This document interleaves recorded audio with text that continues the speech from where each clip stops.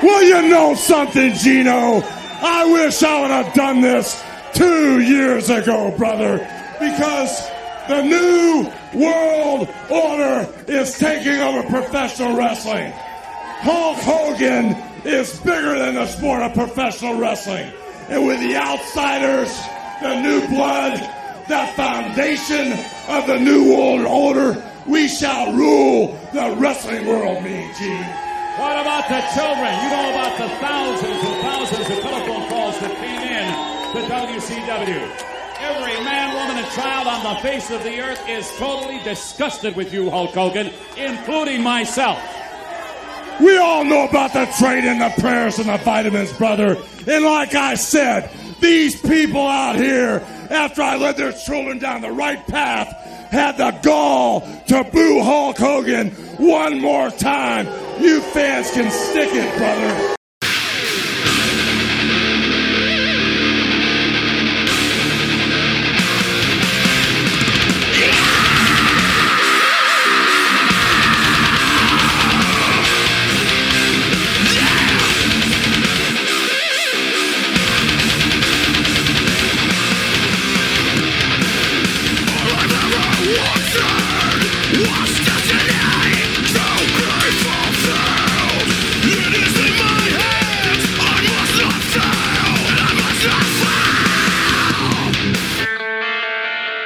And we're back. This podcast is scheduled for one fall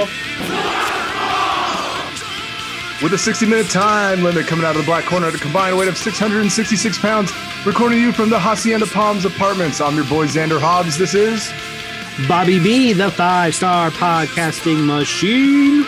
Bringing you once again another edition of the WrestleApocalypse. It is upon us. Yes, it is upon us after a short, well-needed break that Xander took.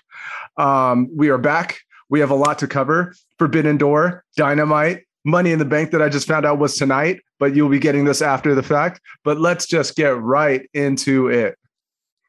Yes, let's do that indeed. And of course, what are we talking about? Cue the music.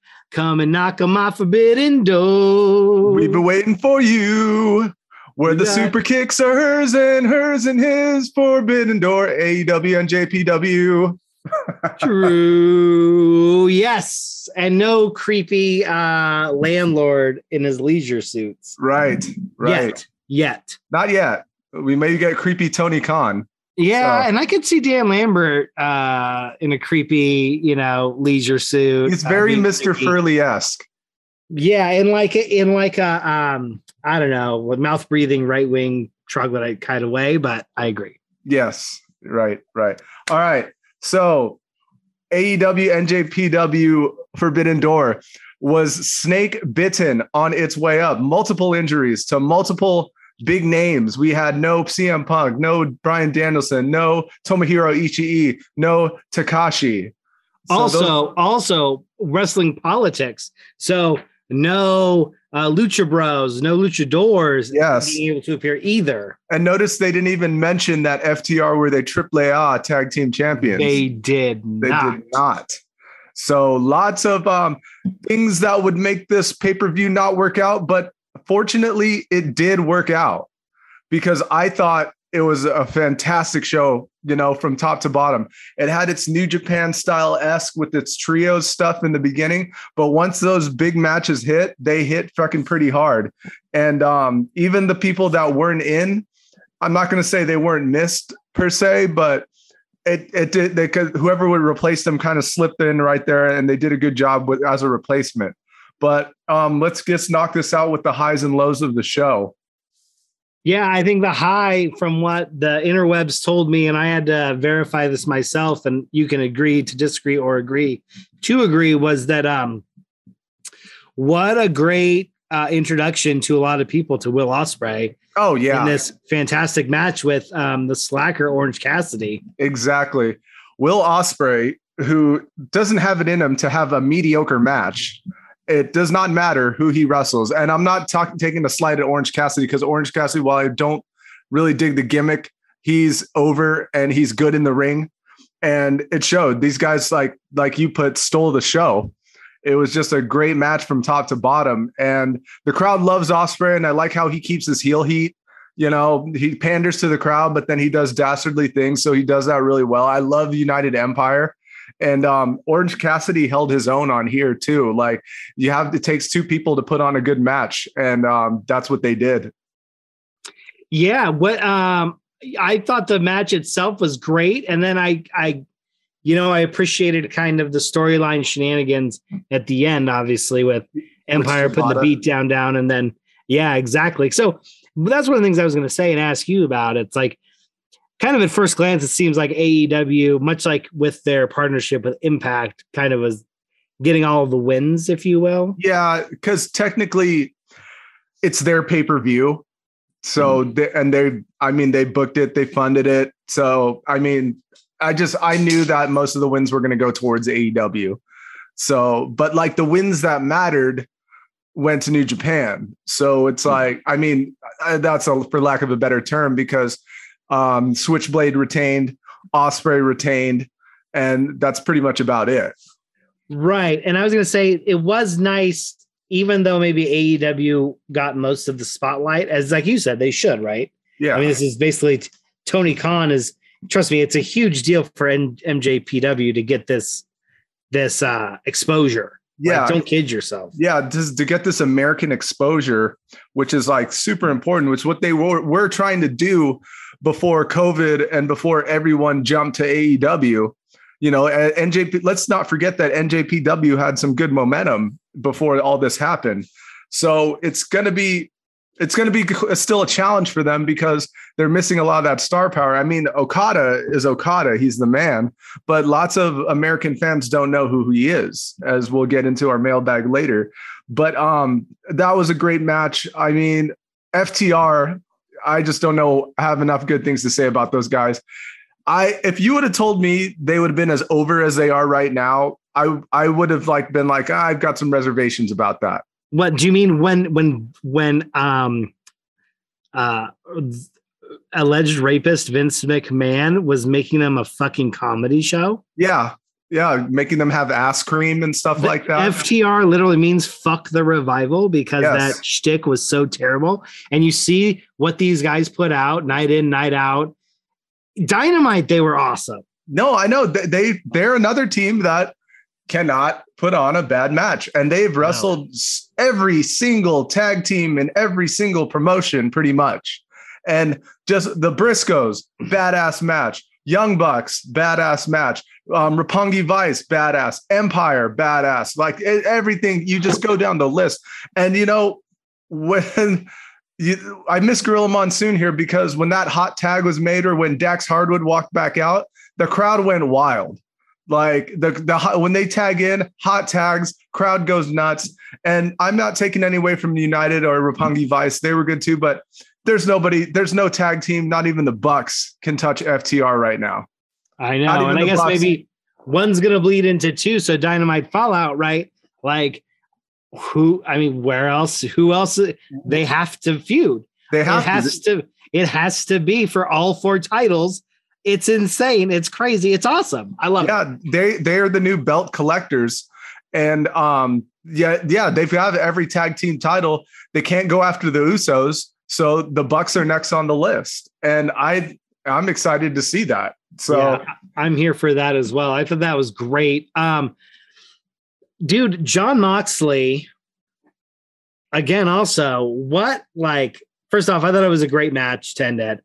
And obviously, Crimson Mask, Jon Moxley, violence. Always. Right. Which is cool. That's cool. Fine. I thought it was in service of the match. Yeah, he didn't bleed just to bleed. No. So that's the one thing that I'm okay with. Bleeding doesn't bother me. Like, now if you have every guy in every match bleeding, then it's getting a little excessive. But then that was fine. Or if your talent is so green they keep busting each other open, that's not cool either. Right. But a Moxley match, right? Extreme violence, his shtick. I thought it worked well. I thought it was a good main event. Obviously it basically sets him up for Punk, right? Yeah, of course. So a couple other things though. We got the mystery opponent for Zack Sabre Jr. that kind of everybody knew, but we have the return of Claudio Castagnoli, very European Claudio Castagnoli. And what a clinic those two put on. I mean, it's just like, if you go technical wrestling right now, it's got to be, it's Castagnoli, it's Zack Sabre Jr., and it's Bryan Danielson. Those are the top three right now. Yeah, and Grisham is good too, though. Yeah, Grisham is good also. And I just thought they put on a great match. For people that don't like technical wrestling, the match might not be for you, but I enjoyed it. Yeah, and I mean, it was the worst kept secret of the evening. Oh yeah, but it still was awesome. But it was cool to see.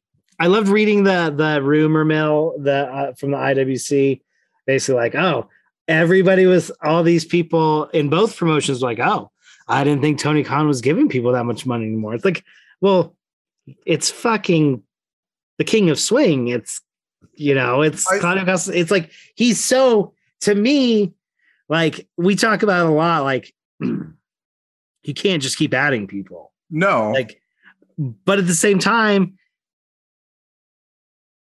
you're going to turn down a talent like that? Like, that's what I mean. What? To make room for the Ass Boys? Yeah, that's what I mean. The thing is, the face turn. As long as they're promoting, because look at Jungle Boy's getting he's going to be pushed big pretty soon, right? He's going to get pushed pretty big right now with what's going on with Luchasaurus and Christian. MJF, he's going to be back. I mean, I don't really have a doubt about that. And so if you can't deny Castagnoli, because I just think he fits in, especially with Blackpool Combat Club. So, I mean, I'm okay with that. A couple other things I wanted to talk about though. I love Caprice Coleman on commentary.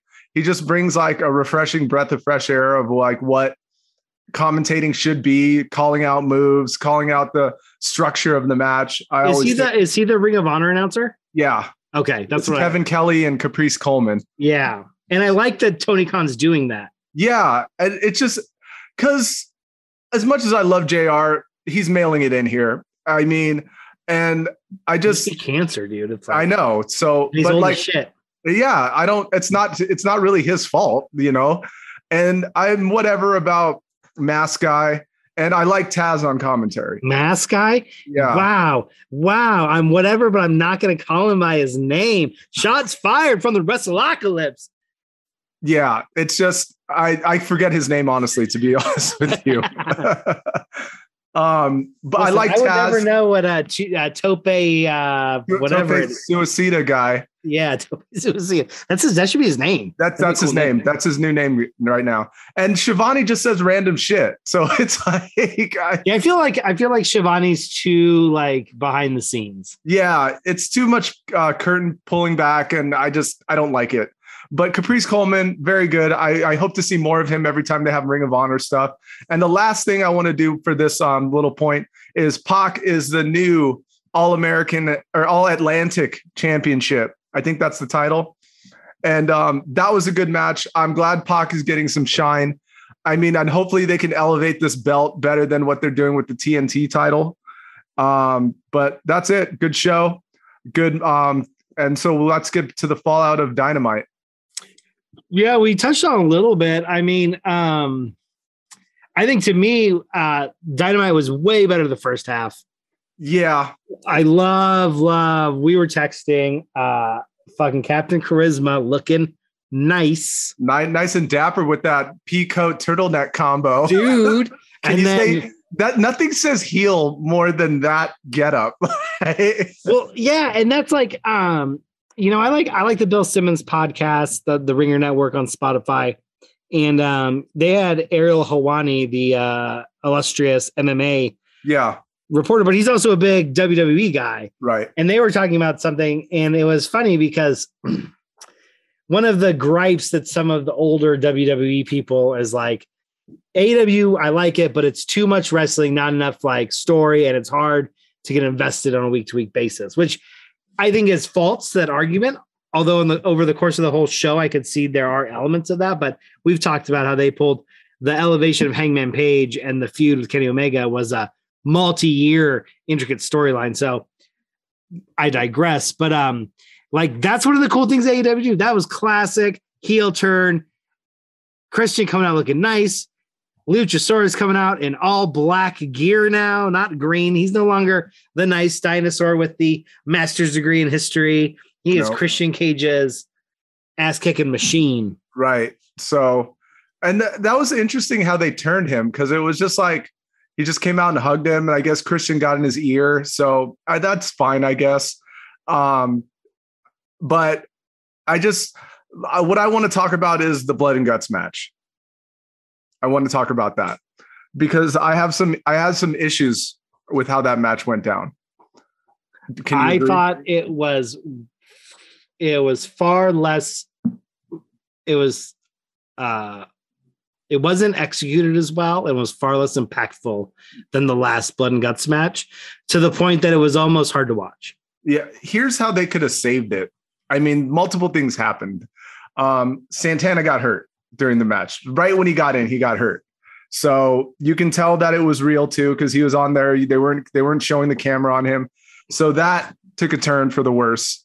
So I don't know if that was an audible to put Sammy through that table. I know Sammy was there to do something like crazy regardless, but I think that this is my guess. I could be totally wrong, that they called that audible to take him out of the match since Santana was out of the match. So I get that. But here's where my problem is. And it came towards the end of the match, because this feud was based on Eddie Kingston and Chris Jericho. Those are the main people in this feud and where it's elevated. So Kingston and Jericho at the top of the cage, getting their stuff done. Here comes Castagnoli and one of the job guys from Jericho Appreciation. The worst. Yeah, the worst job guy. The WWE marks like him, but I hate him. I don't hate him. That's a bad word. I don't hate him. I just don't like him, not because he's a heel. It's a go away heat with me. His portrayal on the show is terrible. Yeah. Anyways, this is Kingston's moment. He's got him in the stretch muffler. He's going to get Jericho to tap, but job guy number 2 taps to Castagnoli, and Castagnoli gets the win. And I think that was a huge mistake, because for me to put an end and a nail in this coffin of this up and down feud, I thought Kingston should have got the tap out on Jericho. I agree, right? I definitely agree, because they can't. Because what use does that have as a win with Castagnoli, who was not even part of the feud, to get the tap out? Like, this is all based on Jericho and Kingston. So what are they going to continue it after this? Like, they can't. No, they can't. That's what I'm saying. It's like, how do you not write a definitive ending? No, like at this point. And that's all, but that is also a bit like, and I don't want to just lump AEW into this. It's like, I feel like that is like, for these two main promotions, that has been one of the biggest mistakes that they continuously make in creative, is like not ending feuds when they should. Like, that's what I was just going to say. Like, that was your time right there. It was a layup. Like, that crowd, the crowd's hot for Kingston. Regardless of what you think about him, the crowd is hot for him, and they were going nuts. And then when you got that tap out, it kind of like took the wind out of their sails, because everybody wanted to see Jericho tap. And I don't know if this is Jericho not wanting to tap out to Kingston because they have real life heat, but like, I just thought that could have saved the match, which was already subpar before that. Right. For lots of reasons. Yeah. Reasons that they couldn't control and reasons that they could. Exactly. And you can always control the booking, because again, this is scripted. Like, you can write this better. And that should have been the end. Like, somebody wrote that end. That was going to be the end, regardless of if Santana got hurt. And whatever happened in the match that they had to do because of that, that's performers improvising. That's like admirable. But the ending was atrocious based on writing and booking. You know, and that was the problem. And also, it was it was just a mad Dynamite. It wasn't that good. It wasn't that good. And I was expecting more. I don't care that everybody was bleeding. That doesn't make it good. No. Like, I don't care. It was too long. First of all, it was too long. And 12 guys, way too fucking long. I was looking at the clock and I was like, it was like 9:15. And I was like, wow, we got 45 minutes of this shit. Like, and I was just like, dude, and I'm not usually with matches like this, I'm excited. And like when it's over, I'm like, oh, damn. But I'm just like, why drag this out to have an ending that was just so anticlimactic that we're going to still extend this to do what exactly? What are we going to do now? You had this is the period match. That's like having a Hell in a Cell match and then having it continue again on Monday. Yeah. Not that that's ever happened before, but no, I agree. And we'll see what they do with it. But overall, still lots of good things happening on AEW. Big overall, great big weekend of wrestling with the Forbidden Door. So really stoked on that. But this is a big one, man. I think so. I think that, and this is again referencing mainstream media is starting to cover this extensively, right? But like McMahon is, I mean, he's in the corner. Yeah. I don't know too much about this, so take the lead, but I've read a little bits of pieces of this stuff. Yeah, so he already is dealing with this investigation from the board about the basic hostile work environment that him and his management created at WWE, right? And I'm pretty sure Laurinaitis is on leave now. I think that happens between our last episode as things are coming out. And then basically there was a long time ago in the 80s allegation that basically Vince raped a employee basically in his limo. And now there's a wrestler who's corroborating it. So it's like, it's one of those things where when you're all powerful, nobody wants to cross you. But now that the wolves are out, I think we're going to see a lot more of this shit coming out of the woodwork. Absolutely. People. And part of the problem is for Vince, I would say, is a lot of courts are striking down some of these non-disclosure agreements that corporations have put on people because they're so broad. It basically amounts to, like almost like a muzzling, right? And so there's a lot of obviously NDAs that he's employed. That's one of the things they're investigating on people that they may or may not have treated poorly in different ways. So I just feel like they're going to get bought at this point.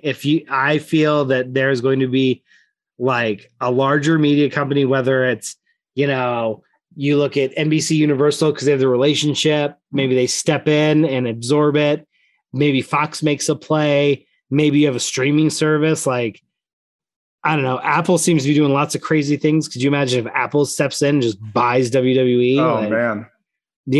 I mean, so I think that, I think all that's on the table right now because they have such the value of their intellectual property of owning all of their catalog plus all of WCW and everything that they have. It's a huge amount of content, right? Content's king. We know that. That's why we produce it. And I just feel like the wolves are circling. And again, my favorite thing about it is all these people who put all of this political effort into ousting Stephanie and Triple H. Look who's right back at the top of the heap again. Right. And good. That's what I say. Because Triple H was actually doing good stuff. I mean, towards the end, whatever, but look what he did with NXT. And I'm not talking about ratings wise. I'm just talking about putting on a good wrestling show. And he did for that 1 hour. Like we always say, 1 hour is king. And he did a great job. Stephanie, I don't know too much about what she was doing behind the scenes, but I mean, I never like politicking of any kind. And I know Stephanie's done her fair share of it as well, but still, here's the thing. Like these Stephanie and Trips are trying to put out, a decent product to watch on TV. Like, yeah, they're making money, but like we've always said before, when those contracts come up, who knows if they're going to get re-signed or even that amount of money that they're getting, because that was based on what they did. So as long as the ratings keep going south, they're not getting that kind of money again when it's time to, re-sign. So you're probably right. Yeah, that's what I think. But I know who's not going to buy it. The company that owns Truth Social, because they're being subpoenaed. And that brings up to my next one. WWE Hall of Famer under multiple investigations, including seditious treason. Yeah. And that is one DJT Donald J. Trump of the hair shaving stipulation variety. I just want to bring that up because Xander left the mainland. The mainland started burning itself down with all sorts of things, ketchup on the walls. Yep. Limos trying to be subverted. It is crazy town. Throwing tantrums on Truth Central, as he would say. Central. You can carry a gun, but you can't have an abortion. You can't smoke a jewel. No, the country is literally going. It went crazy when he was gone. It was going nuts. I woke up. He came back. Some judges stepped in. Things are kind of getting. At least we're gonna have some due process going on, maybe. But I just needed to bring that up because it is like there is part of the previous segment about Vince McMahon's problems. There is this like other thing that he's very attached to, like this power structure, right? Even though obviously I don't know how much his wife is gonna like. I don't know what their relationship is. Right, I don't know either. But it doesn't look good when big things in the news is that you might lose your company because you couldn't keep your as I like to say, pen of the company ink. There it is. But yeah, it's crazy. Everything has been crazy. I hope you were able to block it out in the middle of the Pacific Ocean. But it was nuts, dude. I blocked most of it out, but I couldn't help waking up to like a flurry of like stories and messages and stuff about Roe versus Wade. So I had to put my 2 cents in before I went out into the water. And I think it's disgusting. I just think you cannot celebrate the 4th of July when you consider people in this country second-class citizens. I don't see how America deserves a birthday when it comes to that.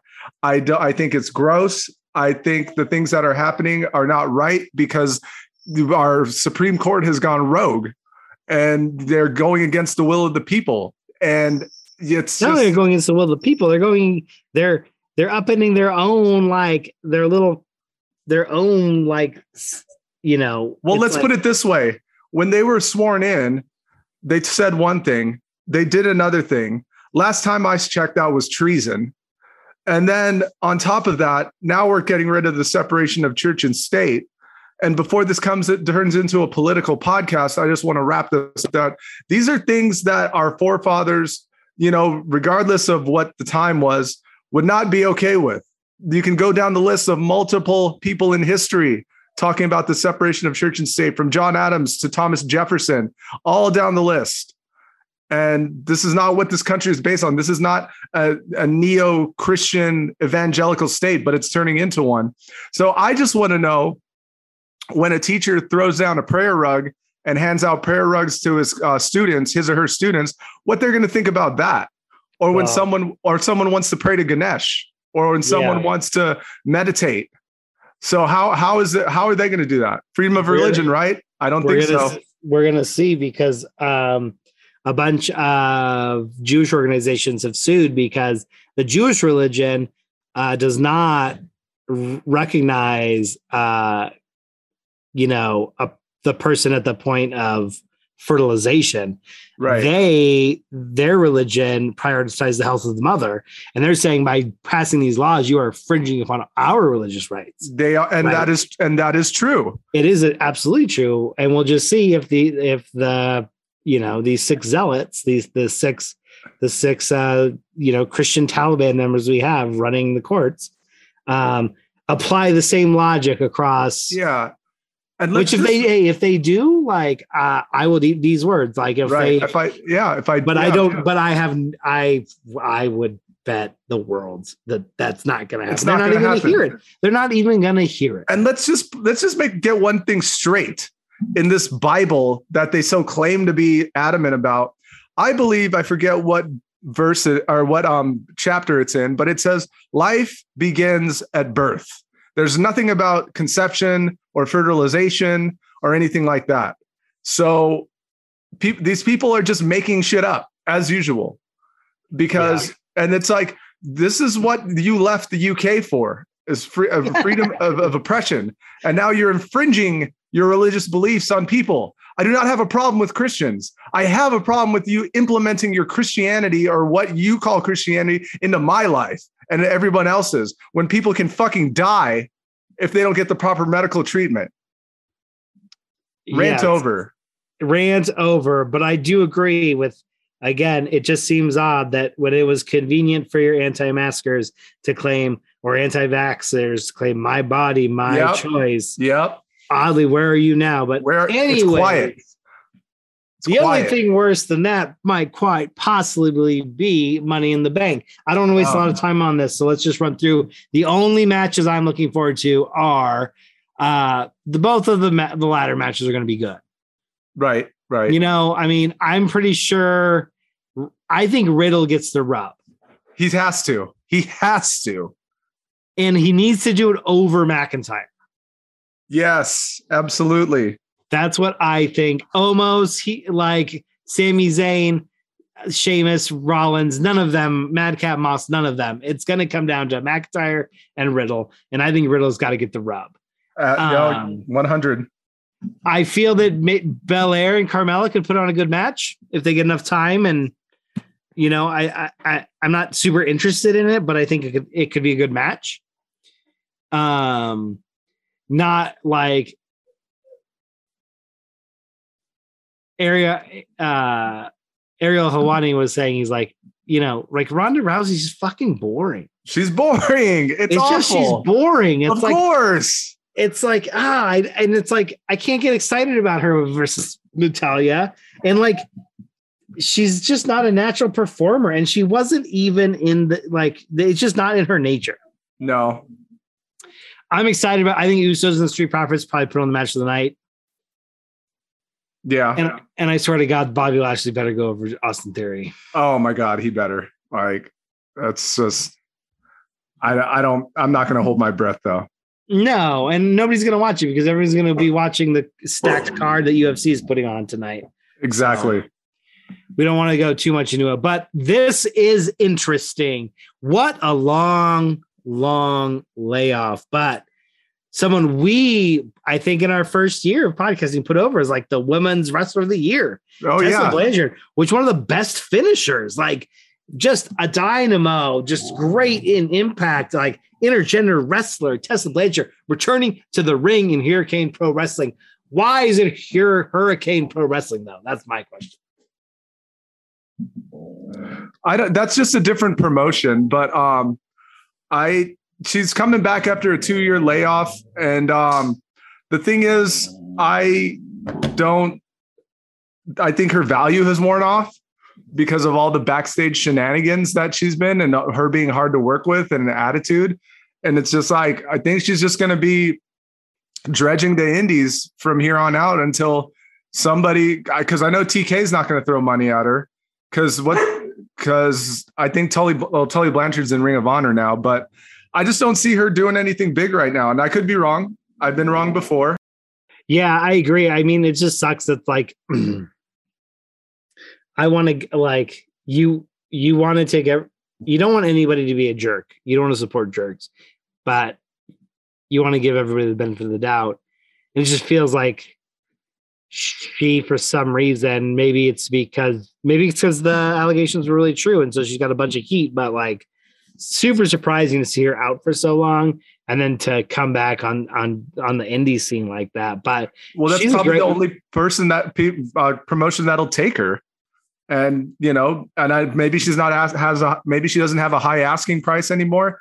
I don't know. But like when you have a story, when you have all these stories coming from different people, and then you're the one saying that they're all wrong, that's a red flag. I'm sorry. Like, I know none of us are there, but it's just the same shit at every promotion that she's in. It's the whole Evilise thing all over again. So she's basically like the fucking Kyrie Irving of wrestling. Right. And it's a shame because she's damn good. So is Kyrie, just difficult to work with and batshit crazy. There you go. I know she's batshit crazy, but Kyrie certainly is. Kyrie. And then, yes, this one ended up like just because we are very influential. So sometimes you just got to put this on wax to get the ball rolling. But we said, Riddle has to win Money in the Bank. He not only has to win Money in the Bank, but he has to take one of those titles off Reigns. He has to. Like, even if it's just for a short amount of time, not for Reigns to win it back, but Reigns does not need to be holding both titles hostage. We had this problem with Brock Lesnar. Now we have this problem with Reigns, who's holding both titles. Like, why? Why are you doing this? It is literally writing yourself into the most elaborate of corners. That is like the only way. And Riddle's so over. Yes. It opens up so many creative opportunities if Orton comes back, like, because this could be the breakup, like that they wanted to do so long ago, and save one of those other titles and let Cody take it off of him when he comes back.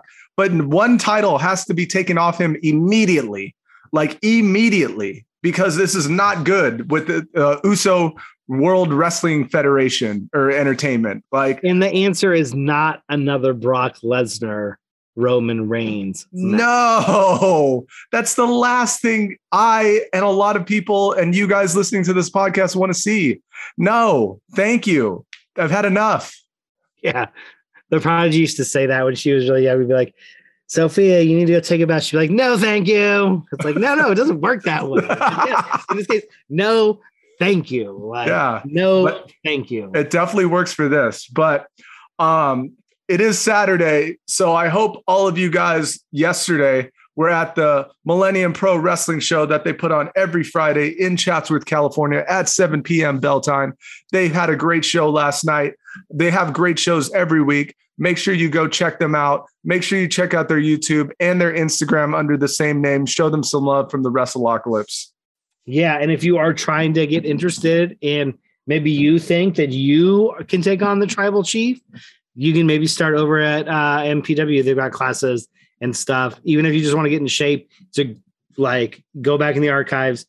If you want to wrestle, you better have good cardio. So it's not just about a good time on Friday night. It's about a lifestyle, and you should embrace it. Exactly. So we're going to take a quick powder, and then we're going to get on to cool shit.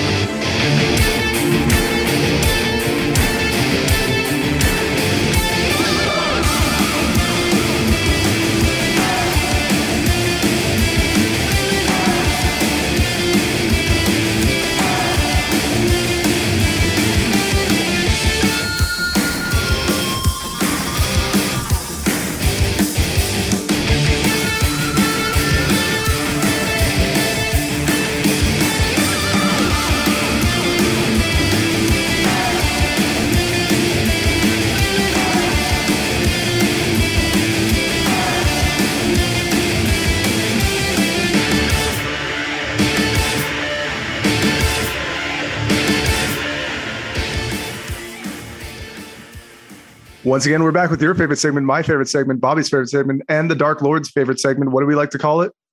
Cool shit. And always, as much as the sun sets in the east and rises in the west, the mailbag always starts it off. So let's get to it. Yes, it does. And I have to read these backwards because of that sunsetting stuff that goes down. There you go. I don't understand. Oh, sorry. Assistant to the Redeemer. I guess Miro probably has enough money. He's got an assistant. Probably. Right? But anyways, I don't understand Xander's constant disrespect for Honor No More, calling them the ROH guys no one cares about. So I gotta just real quick. This is a statement. We've asked for statements to lead. This is a solid statement. I believe that what this person really wants to say is, I don't like or I don't agree with. I don't understand, man. Yeah, it sounds we whiny. want strong opinions because we're going to give you strong opinions. But anyways, to move on, I just want to know why, Xander, do you dislike them so much? Assistant of the Redeemer has been enjoying their run so far and thinks they're all solid workers. Okay, let's get one thing straight. It's not disrespecting them. I never said they're anything that kind of disrespect. When I say no one cares about them, because no one does care about them. I mean, Matt Taven, he was Ring of Honor champion. I just don't see it. Mike Bennett, no. Kenny King, he's been in there for a long time. Eddie Edwards is the only. Oh, then there's the Charles Manson guy, who's pretty cool. I like his character because he's different, and I like PCO. But yes, they're solid workers, but they're boring, dude. Like they are boring, and even with Eddie Edwards at the helm, it's not helping their case. And when you have the Good Brothers getting more, shine than them, that's saying something. And to me, it's not disrespect. It's just they are the Ring of Honor guys no one cares about, honestly, because who knows who Matt Taven is? There's wrestling people that don't know who Matt Taven is. And that guy held the Ring of Honor title. You got guys like AJ Styles, Davey Richards, Seth Rollins, Samoa Joe, Claudio Castagnoli. They all held it. So, and then you have Matt Taven. Wah, wah. So I'm sure he's a great guy. I'm sure they're nice dudes. And like I said, if you guys are listening to this is not disrespecting it. It's just, I've just seen better from Ring of Honor. I've been watching Ring of Honor since the beginning. So, and we're just gauging. We're saying it because he's saying it because he knows about him. Guess what? You're the only person, assistant, who's ever asked a question about these jabronis. So, that's why. We're just telling you what we're hearing because our ears to the streets. Right. Nobody cares about these guys. Nobody. And the only reason that people are somewhat caring about them is because they are going up against the Bullet Club. Let's not get it twisted, dude. Right. That's it. If they were going up against, even if they were going up against Team Impact, which I like Team Impact, but they got their shine from the Bullet Club, dude. So I'm glad you enjoy it, but I think you need to be better besides a solid worker. So that's the dreaded good hand, and you never want to be just a solid worker. Exactly. And he said it in the question. He basically called them the dreaded good hands. Yeah. Solid workers. Who's not a dreaded good hand? When you come at me with the fucking name of the GOAT. Oh, that's a oof. We'll see what this question's like. Yeah. I've been enjoying your takes on AEW booking, the GOAT, and I agree with you guys on mostly everything. My question is, do you think AEW overdoes it with the gimmick matches and with their list of injuries? Do you think they should have some of the guys slow down to a safer pace? And obviously the answer is yes to both of them. I think we've talked about it ad nauseum. Yeah. But yeah, I mean, and the proof is in the pudding. The fact of the matter is, love seeing Claudio Castagnoli back. The reality is we want to see Bryan Danielson, and he couldn't go because he's a stupid shit. And Jeff Hardy maybe going to jail. And a lot of that to me is because they put him in a terrible situation with what they asked him to do. And Kenny Omega, he calls his own shots and whatever, but he's been on the shelf, and who knows what he's going to be like when he comes back. And it's fine if you guys, none of these, and that's just what I've said before, none of these guys are going to say no to anything. So that's why you have to have someone in there going, hey, let's save this for a bigger match and not Dynamite. Let's not break these guys on your weekly TV show so then they can't go on the pay-per-view. It doesn't make any sense. Save your big spots and save your crazy matches for the pay-per-view. There's no reason for Dynamite to be having a gimmick match after gimmick match every single week. It waters it down. It takes a toll on the guys. And it's just, that's why we have this situation. Do you know how much more over the top Forbidden Door would have been if CM Punk, Bryan Danielson, Jeff Hardy, all those guys, Ishii, all those guys could have been there. I know Ishii's in New Japan, but still, it's just you got to have someone step in and saying, hey guys, Let's slow it down and let's reel them into the pay-per-view instead of putting on, like, look at a pay-per-view match once or twice on Dynamite is fine, but not doing it every time. What's the point of watching a pay-per-view? It's like back in the day when WWE used to roll, the shows were to reel you into the pay-per-view, set you up in for the pay-per-view. You don't just blow your wad on your weekly television show. And yes, so to answer both of your questions quickly, yes and yes. Absolutely. And honestly, I think I think that I'll have to think about things that your GOAT actually stands for, because it's certainly not greatest of all time. No. But you have many opportunities to get at us, and we'll get to that in a second. But the Butcher's Blade, this is a repeat questioner, I believe. Is it? I don't know. It sounds familiar. But anyways, I love your guys get rid of one segment. Obviously, it's a repeat. He's a fan. He's a super fan. Of course. A stan, obviously. Of course. That being said, whoa. I never like that. But anyways, I got one for you guys. Rappers on the West Coast. Cube, Snoop, Pac, Exhibit, go. Sorry, Exhibit. Bye.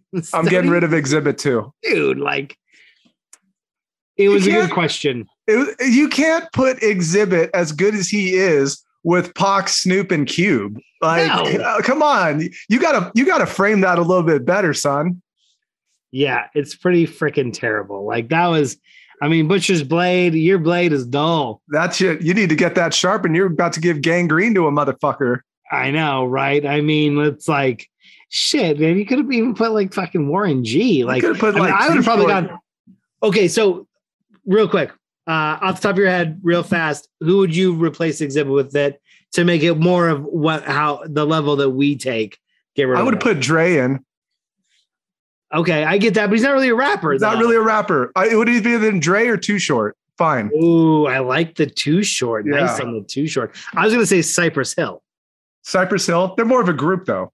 That's what's tough, isn't it? Right? Yeah, because if you would have done West Coast rap, but Be Real doesn't really can't really stand with those guys. No, he's like Exhibit. It's like, get the fuck out of here.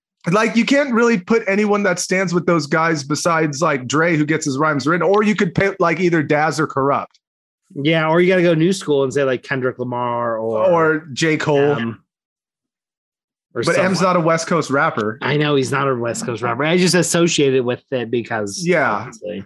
M has a good song with Snoop that just dropped. It's pretty good. Check it out. I think I put it on our playlist. So yeah, it's crazy because it's like, how does Snoop have time to write good when he's doing all these Corona commercials? Right. And then his verse on that was dope. Of course it is. Yeah. I mean, it's not surprising because Snoop's the man, but like, dude, he's good at what he does. Absolutely. But anyways, Butcher's Blade. Good try. Good try. You come back next time with something a little bit better. There's a reason why the Get Rid of One should be left to us.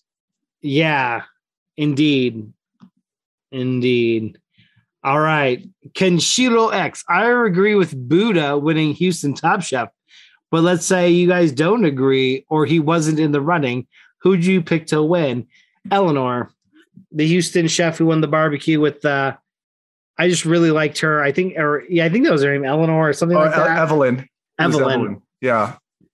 I really, really was rooting for. I liked her. I think I think a lot of what she did was equal to Buddha, and I think her story was equal. And I just thought that, on the final episode, Buddha certainly had the best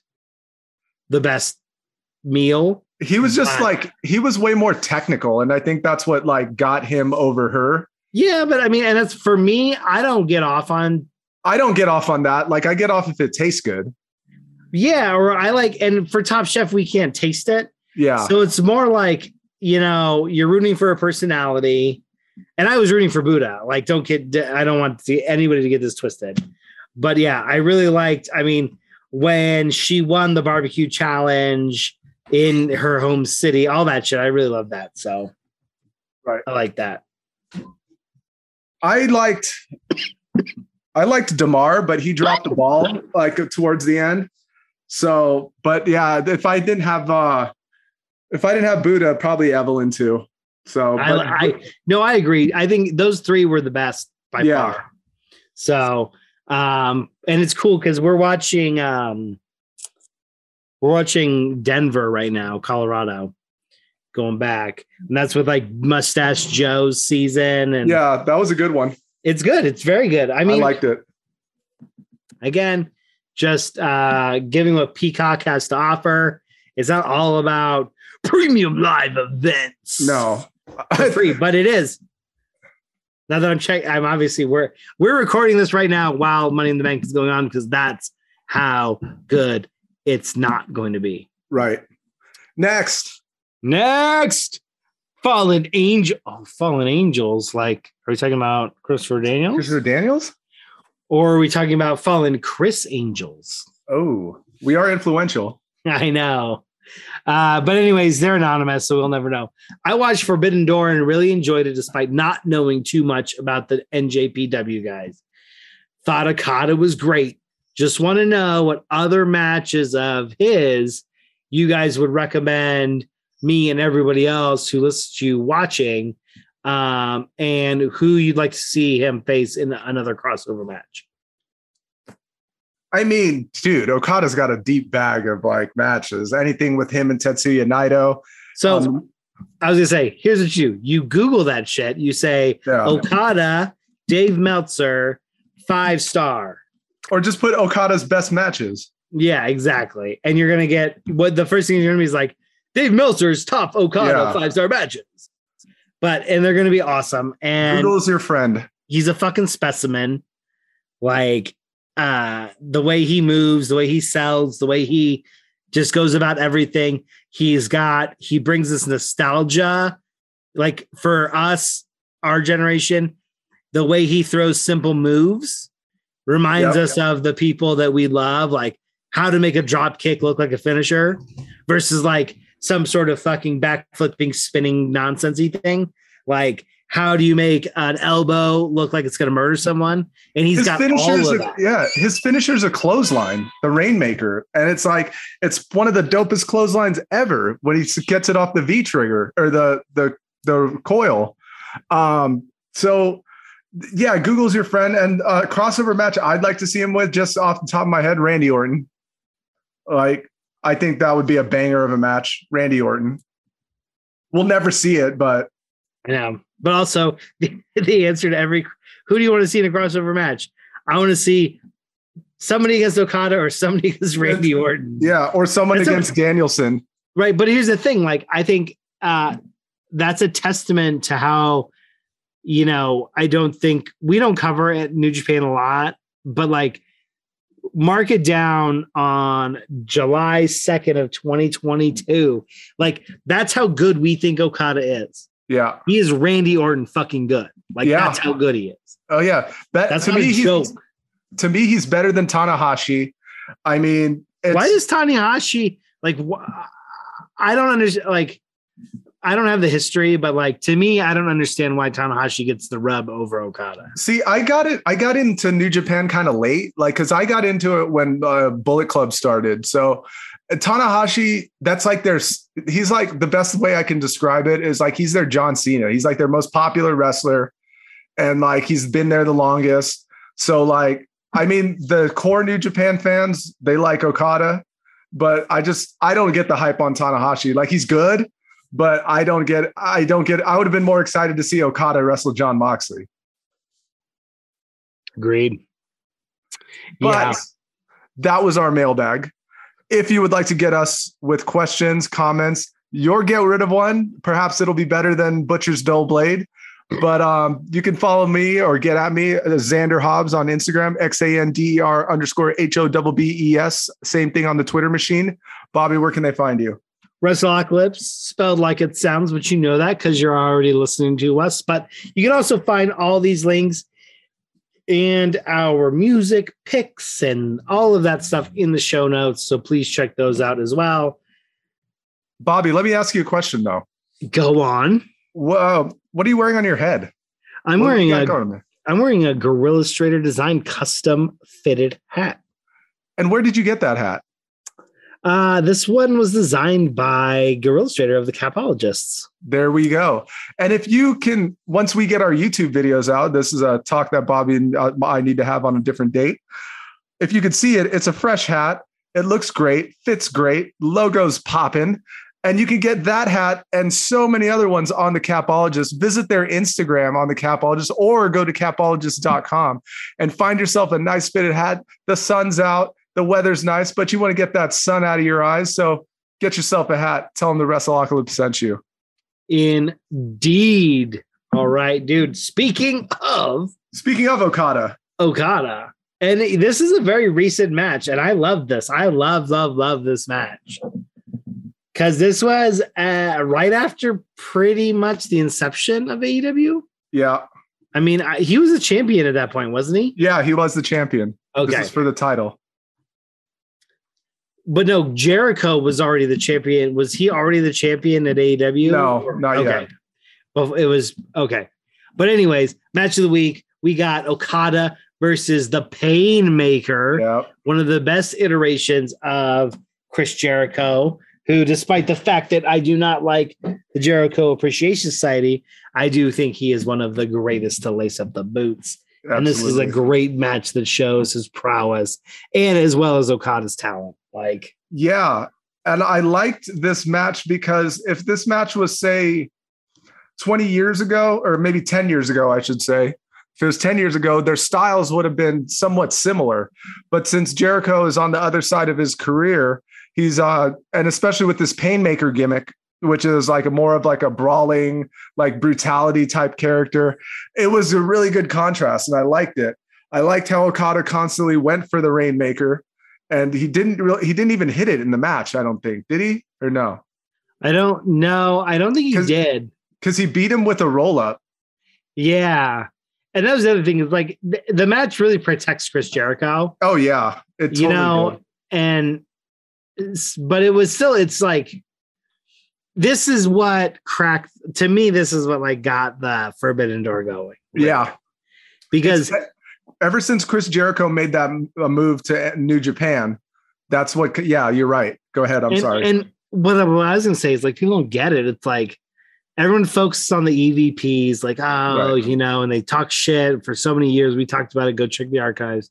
But it's Chris Jericho has such a huge effect on early AEW, and him doing this match and then being the guy for AEW, to me, that's what that relationship, and then with everything else with the EVPs, but Chris Jericho being such the star that he is in wrestling, I think that's what pushed this forward. And it's interesting. The Trojans of Southern California are no longer going to be in the Pac-10. Yeah, aren't they going to the Big Ten? Yeah, which seems like the big 16 now. I don't know how fucking many teams they have, but and it's I see a lot of so basically it's everyone's just circling their horses. They're fuck the SEC. Look what they're doing. It's okay, we need more marquee, and it's wrestling is going to be the same way, and so. When we've been seeing it with the Forbidden Door and the Impact and Ring of Honor now, and would not be surprised if I saw something where you have some crossover with MLW and just end up having kind of two separate really big promotions going on, because WWE has 10 hours of programming a week, all across everything, and so. It's going to be interesting, but I think this match, tying it all back to this match, is this is the first time I thought I was oh shit, could we get just a full Bullet Club pay-per-view? We could. I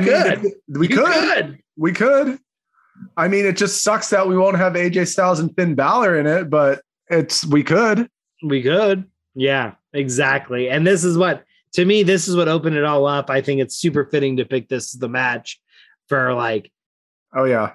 Because if this hadn't happened, this could have been the main event for the Forbidden Door match. Yeah, Okada versus the Painmaker. Right, and that's why I picked it, because it was so apropos to what's been going on lately. And you can find this. I found this on Facebook, but you can find it on New Japan World And I believe it might be on Daily Motion, but it's Facebook. So that's where I got the link on it. I don't have a Facebook account, but I got it. All right. So anyways, check that match out. Be sure you do. What are you watching, though, besides wrestling? Oh, man. So number one thing, Snowflake Mountain on Netflix. Fucking hilarious. It's these two Iraq war vets who basically get sent all these super pampered, rich kids, and they're snowflakes. And they start by, this is spoiler, but only first episode, right? They blow all their luggage up. Excuse me. And so the whole thing is like it's like, it's a reality show, but it's fucking hilarious. And these kids are crazy. So I really like that. We enjoyed watching that. And obviously, like all of these shows, there are lessons to be learned for them and all of us. But continue to run through Pro Yay runways. We've been saving on Xander's recommendation, the Christian Siriano season. But we've been kind of bouncing between new ones and like mid 2000 ones, 2013 ones and stuff. So it's super good. And then Tim Gunn and Heidi have a new show coming out. It's something I can't remember the name, but they're bringing out their own show. So things get crazy. Like I said, we'll continue to watch The Top Chef in Denver/Colorado. Super good. Just finished up the Restaurant Wars on that. Really good. And then finished up Barbecue Brawl. And really good. The guy who won it should have won it, did win it. Really good competition, really fun to watch. You get, Bobby Flay, obviously. He's like my spirit animal. Barbecue King. I thought it was Sami Zayn. Well, I mean, honestly, they're both gingers. So yeah, true. But also they on this season they had the lady who won that Netflix show, Barbie, like the barbecue competition on Netflix. So it was really good. It was just fun. And glad to see it over. Glad to see it done. Glad to see the next season comes up. So that's what I'm watching. What are you watching? Well, I finished The Punisher season 2. Awesome. Do yourself a favor. Check that out on Disney Plus. I started Stranger Things season 4 on the plane, and I'm not really too hyped about it, honestly. I think there's too many things going on. I'm going to give it a shot. I'm going to get back around to it, but I already went to another show that shows how much I'm interested in it. Breaking Bad, I decided to run it back. So for those of you guys that don't know, as you should, Breaking Bad is a show about a chemistry teacher that has cancer and decides to start cooking meth to pay for his treatment. And as you can see, when you start getting into that game, a lot of things can go awry, and it does on this show. Very good. Suggest you check it out. If you want to check out Stranger Things, I'm sure I'll get some heat about this season not being as good, but have you watched the second half that just dropped? No, I haven't watched it yet. No. Betty Rebel hasn't either, but from what I understand based on the clickbaity shit is like the complaints of the first season are dealt with in the second half, but I don't like that. Like, why are you going to why split it up? Like, so what are they doing? What? Say it again. So the second half of the 4th season just dropped yesterday. I know that. And so there's a lot of complaints about some of the stuff about the first half of the 4th season. That according to the clickbait, I have not watched any seasons. I'm just telling you what the news is. I'm a news aggregator. That it's a little bit darker, a little bit more violent, I guess. All right. Okay. So, but I don't know about any of that because frankly, I mean, I didn't watch any of it. So all right. That'll give me some incentive. But anyways, what I want to get onto is what we're getting rid of right now. And I believe it is Mr. 5-Star Podcast Machine, Robert B's turn this week. It is. And I am on the fence. It's like, I've got him in front of me. I don't know what I'm going to do. So I think what I'm going to do is get rid of one, and only you can answer this, my friend. for all of those people who are trying to make a difference in this world, a true difference in this world. And they're like, you know what? I'm not eating meat. What meat alternative would you recommend them to stay away from? Oh, wow. Lest they get tempted to enjoy the meaty flesh of another animal. And so I read some reviews of what other people said, and here's the 4 that I came up with that I think that are accessible to most people, but also maybe could, they need a little bit of guidance. So obviously, number 1, the most popular meat alternative is tofu. Number 2, I find a lot of people using jackfruit. Number 3, and this one is a little bit different, but the cashew cheese. And lastly is going to be and I'm just going to say the incredible, but I want to be meat, but I'm not quite meat alternative. Okay, so like your Beyond's Impossible. Lighthouse, all that stuff. Exactly, because they're all. So we've got tofu, which is the oldest meat alternative probably ever. Yeah. We've got jackfruit, which is very common. And then we've got the cashew cheese. And lastly, the Impossible /Beyond/meat. I want to be meat, but I'm not meat. Okay.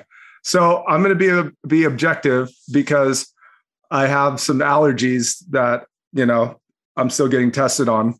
Out of all of these, I'm surprised you didn't say seitan or whatever that is. That's a different meat alternative. But anyways, I'm going to go off your list. I'm going to get rid of jackfruit, even though I can't have cashew cheese, but I've heard from people that it's good. Well, okay, so not cashew, but like a vegan cheese. Yeah. Okay, so any vegan cheese then, right? Sure. Yeah. I'm sorry. Okay. All right. So in that case, then, I'm going to get rid of. I'm gonna still stick with the jackfruit because, like, I haven't quite got past. I mean, the texture's all right, but it's more based on like what seasoning you put on it and stuff like that, and like the texture's a little weird too. So, but like I've just started getting into tofu because I like tofu scramble. Like you can, once you really do that up with extra firm tofu and put it into some good veggies and stuff and nutritional yeast, it's really good. I like the Beyond stuff. I like all those meat alternatives. I think those are really good. They have these chicken tenders that Lighthouse makes that, dude, you wouldn't, if I didn't tell you the difference, you wouldn't be able to take it. And I know people say that, but this is legit. But jackfruit to me, I just can't. It's just okay. It's not bad. It's just okay compared to the other ones. And I like a lot of the cheese alternatives because there's some that really melt well, but like they still have on the bad part, some of them have this like filmy texture to it that I don't like. But out of all of it, I think I'll get rid of the jackfruit. It is pretty versatile because it's put in like tacos and stuff. But like I said, it's all based on like how the person does the seasonings and the toppings and everything like that. Because if all of those aren't up to par, then it's pretty much moot. So I hope that clears up some stuff.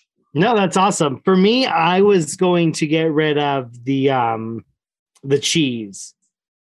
Because not like I've had a lot of very good tofu and everyone's had a lot of very bad tofu. Right. But like tofu done well is pretty nice. And it is. And a good stir fry. I agree with that. For me, the vegan cheese, it's like, and I think it sucks is like when you try for a lot of people, when they try to go vegan and replace some of the things they like, you end up getting into really, really highly processed foods. Yeah. So you're trading some of the benefits. And I feel like cheese is one of those, right? Like you're basically trying to create something different. So for me, that's the one I was going to get rid of. But it's interesting. I haven't actually had much jackfruit, but I feel that's the biggest issue with a lot of things is texture. Yeah. Which I like that the meat substitutes that I've had, they've got the same texture. Yeah, that's what it's pretty spot on. Some of them even bleed due to the beet juice too. That's like pretty crazy. But and the thing is you got to figure out your why you're going vegan. That's a lot for a lot of people. Like, And if you are doing it for health reasons, then I would use this processed stuff very minimally. But like for me, like I'm not doing it for health reasons. I'm doing it for ethical reasons. So I don't care about the processed shit.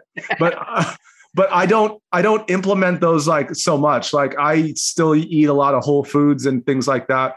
And like if I'm in a bind or if I'm in a hurry, then I'll go to the meat substitutes. But when I was starting off vegan, that's all I was doing was like meat substitutes. I'm almost a year in, so I guess you can still say I'm still starting off, but like I've adapted a little bit better to it now because like I've cooked more whole foods and things like that, which I think is important because like just because you're vegan doesn't mean you're healthy. There's a lot of fat vegans out there. So yeah, I always get on my YouTube pre-rolls, there's guys like, you know what's vegan? Beer is vegan. It's like, yeah. It's like, you know, like it's just having that greater kind of perspective on what you're consuming. But I thought it was good. I felt like I was very proud about that. It wasn't a pop culture. It was kind of cool. Like a little bit of your experience, a little bit about my perceptions. So great get rid of one as usual, Mr. B. Oh, thank you. But dude, I have been getting ripped. I've been pumping. I've been doing pull-ups. I realized after watching the Randy Orton Evil episode that you do not get the swole you need with those resistance bands. No, you do some pull-ups, bro. I just did 3, maxed out 3. I'm gassed. I'm ready to go out to the ring. What am I coming out to, my friend? I'm just going to jump in. I'm coming out to this song called Lingus by a band called Snarky Puppy. Just strap on. And about 11 minutes later, we're going to get back into this episode. Just kidding. I'm just going to give you the beginnings. But, you know, it was recommended to me, I believe, by the Mitch at your 40th record playing extravaganza. Okay. And I put it in the back of my head. Okay, cool. And then I sent you some of those Drumeo videos. Right.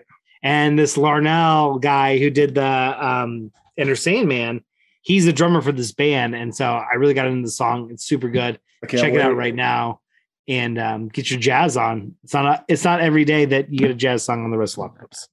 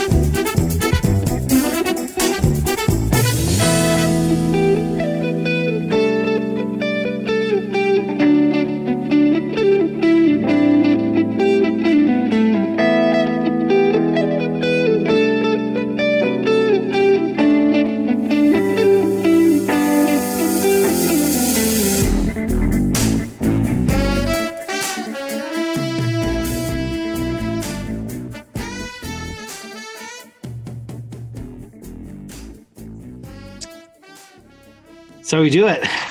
It's how we do it. More of that. I can't wait to hear more of that. It's so good, dude. He's so good. Like, yeah, he is. Not as good as the funk drummer who played the Danny Carey. Right. Like, and he listened to that shit with no drums. And he's like, okay, here's how I'm going to play it. And it was close. It was like, pretty goddamn close, dude. Without hearing a drum track, pretty fucking close. Yeah, super good. I'm coming out to something a little different, but this dropped like a couple weeks ago and I've been wanting to put it on. This is a brand new song from one of my favorite bands that call themselves Megadeth. And as you know, Megadeth always comes out with slashing riffs, fast drumming, face-melting guitar solos. And this song has all of that and then some. It's called We'll Be Back. And you can start it off right now.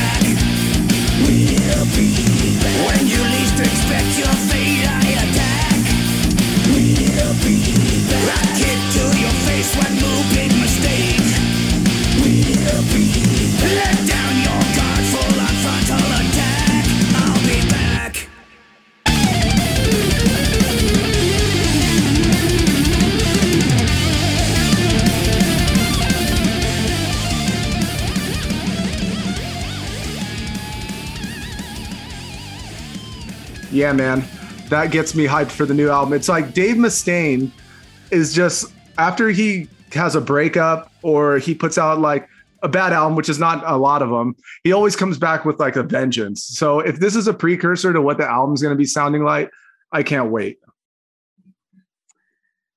Yes, I agree. But now we're in the ring.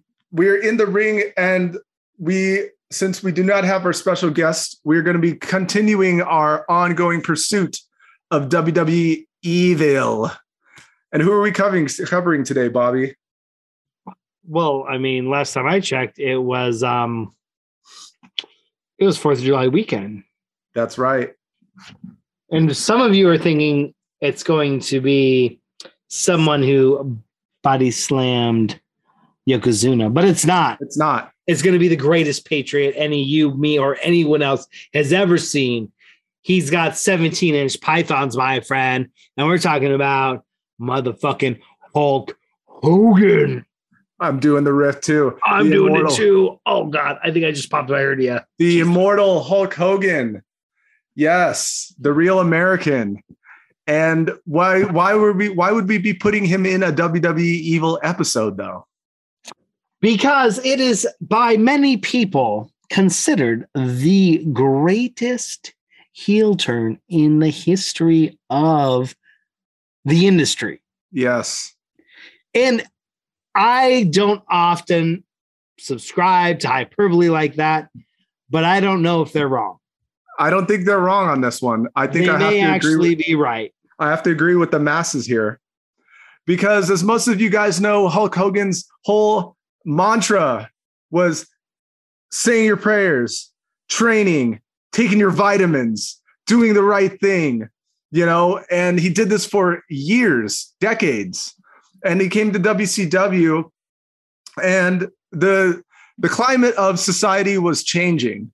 Your typical white meat baby face wasn't working. Hogan was actually getting booed because he's coming from WWE. So a lot of these guys were hardcore WCW guys, and he was coming in and just mowing people down, and something wasn't working properly.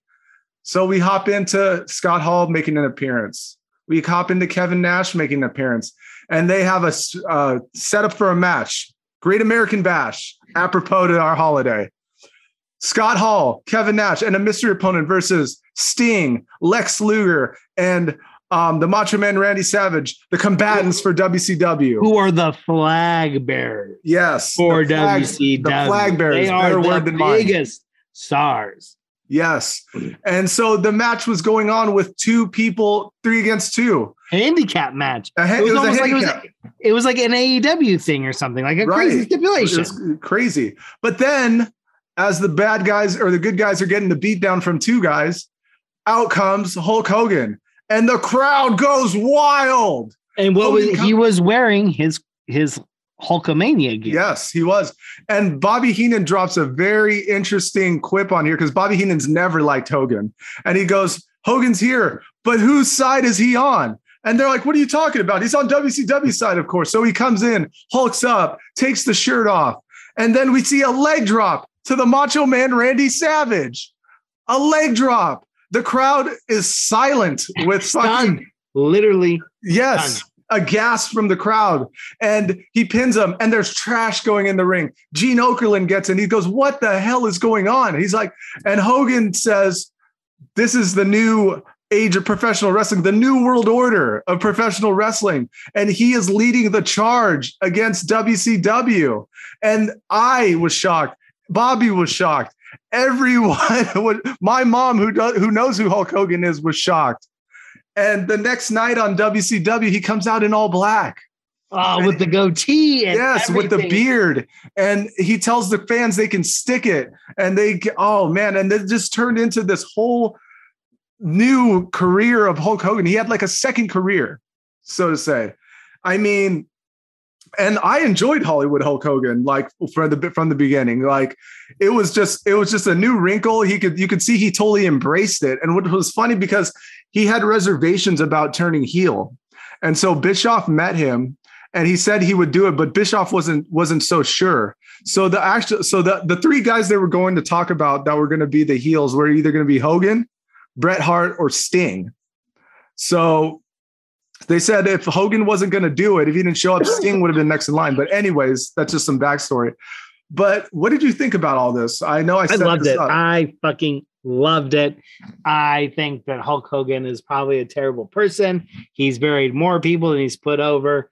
But in the legacy of wrestling and as a wrestling fan and a wrestling historian, this is one of the most, this is why everybody wanted Cena to turn heel. Right. Like this is, and like Reigns did it, but like, I think more so like when I think of analogous like wrestlers, like Cena's fucking stick was repackaged Hogan.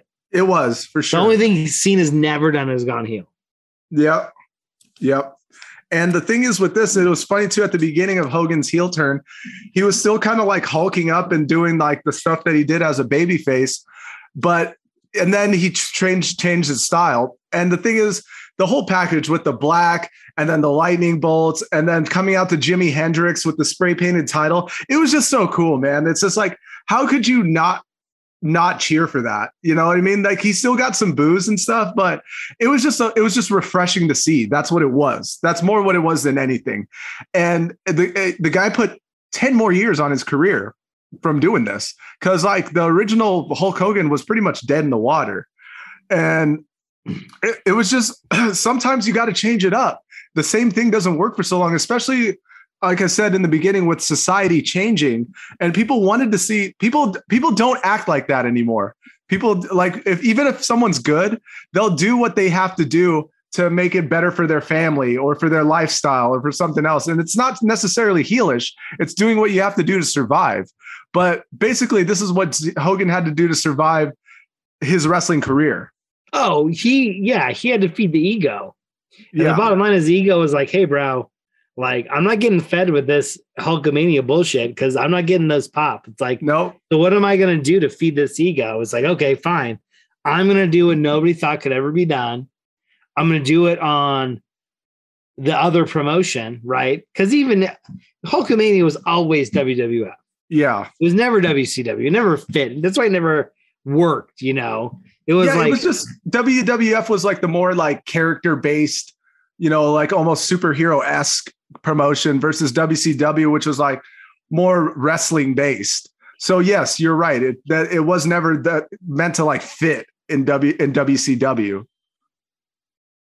Yeah, but it was awesome. I love it. We talked about it a little bit. It's like, yes, this is like, it's why, like I said, to me, the reason this is so important, it's why everybody resents Cena for not turning heel. Right. Because it could have been, who knows how big it could have been. I'm not going to say it would have been just as big. It could have been bigger than Reigns. Like, oh yeah. he turning heel would have been like so seismic for everything that they did. Like, and the way and the part of it is too, is like, once you're heel, you don't have to win. Nope.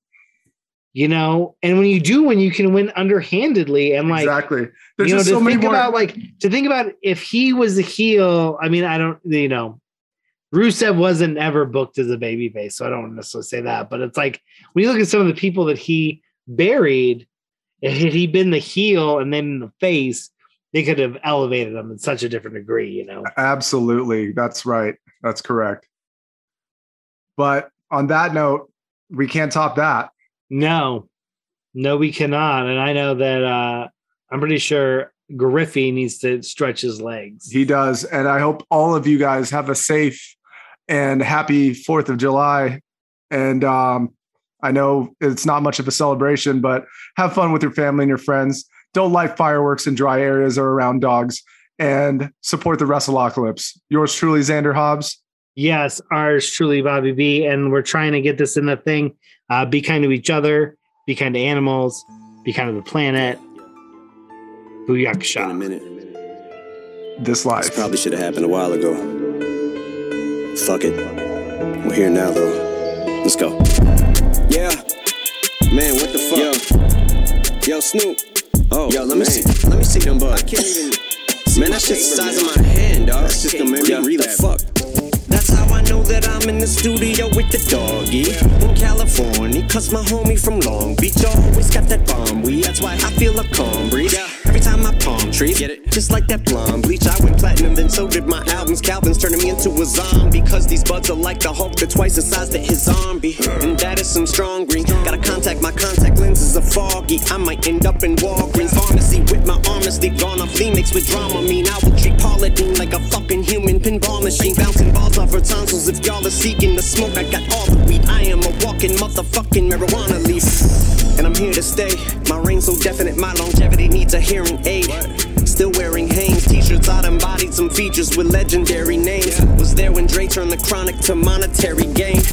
Cause dope is addictive, just like they call it marijuana. Cause like marriage you wanna, Mary Jane. It's like you and Spider-Man feel the very same. My adversaries came, but these little degenerates are my lineage. When it come to pockets, weren't many, if any, as skinny as mine, bitch. I was penniless, now I'm plenty rich, and the shit don't make any sense. I was in a motherfucking pinch like a titty twist. Now I'm sitting as pretty as each penny is while I'm pinning this in a lab.